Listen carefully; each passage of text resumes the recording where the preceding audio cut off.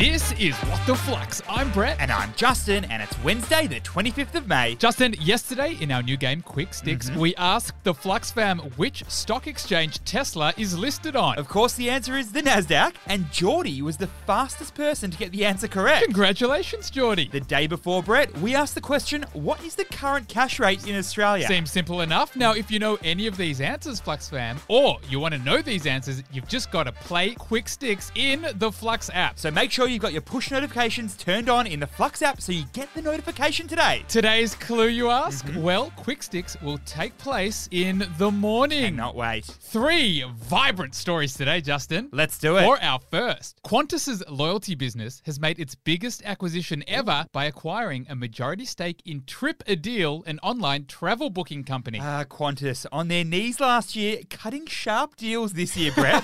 What happened? So TripAdeal, it was actually founded back in 2011 in none other than Byron Bay. And since then, TripAdeal has arranged travel packages for over 500,000 Australians. Think tours in Europe, cruise holidays in Antarctica, romantic getaways in the Maldives. And now, Qantas has snapped up a 51% stake in TripAdeal. And get this, Justin, Qantas has the option to acquire the other 49% of the company over the next few years. It's all part of Qantas Loyalty's plan to expand their loyalty program to become even more sticky. Got me wondering, what's the key learning here? Loyalty programs are the jewels in the crown for airlines. We know that Qantas's frequent flyer program has nearly 13 million customers, where frequent flyer points are their own special currency. And it's been Qantas's most valuable division through thick and thin. We're talking COVID or no COVID. But in order for the loyalty program's currency to be valuable, the frequent flyer program needs to have good partners with good redemption options. Like using your points to buy home appliances. Like using your points to upgrade to business class. Or like using your points to get a travel package, which previously wasn't possible. So the acquisition of the TripAdeal stake expands the use of Qantas's loyalty program.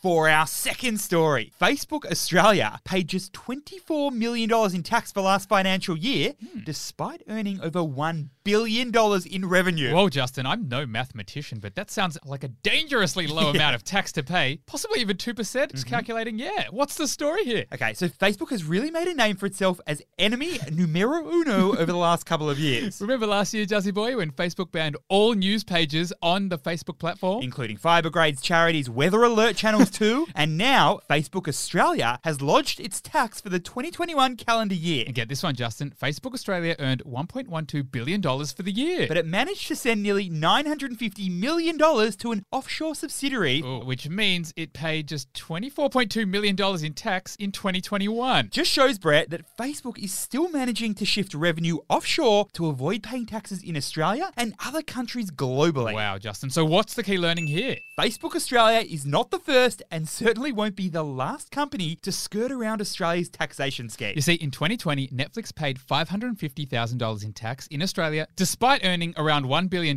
in local revenue. And Google? Well, they paid $76 million in tax in 2020 on $1.4 billion of revenue. And that's because big tech companies and many multinational companies set up corporate structures in countries with low tax rates. And then what they do is they shift a large part of their local revenue to that country where they pay less tax. But Justin, this could all be coming to an end soon. Last year, Australia and New Zealand agreed to a new tax scheme which would hopefully target 20 to 30% of the profits of tech companies like Meta. Only time will tell if it'll be successful. For our third and final story, Snap Inc., the owner of Snapchat, has had an internal memo leaked which said it will miss its revenue goals for this quarter and its share price has been smashed. Snappity snap snap. Not the only ones copying it at the moment, Justin. What's happening here? Okay, so Snap launched back in 2011 as an app where people could send sneaky pics that was self-destructive. But over the last, 11 or so years, it's become a lot more than that. In fact, it was the OG Stories feature. The OG for new filters. And has become very popular as a communication tool. But, my friend, Snap CEO and founder released a memo that Snap won't hit its revenue targets for this quarter. And on top of that, Snap is going to slow the pace of its hiring. Next minute, its shares dropped, 31%. Ouch. And Brett, Snap has signaled that Apple's privacy changes last year have really started to hurt their advertising revenue. Wondering here, what's the key learning? Social media platforms are competing for ad dollars at a very challenging time. We've obviously got a shaky economy and war in Eastern Europe. And these factors may be affecting Snap's revenue, but those things will hopefully come to an end at some stage. But Apple's privacy changes, Justin, they look to be permanent. You see, Apple's privacy changes allowed users to decide if they wanted to be tracked or not tracked by third-party applications like Snap or like Meta. And most users responded with a big fat,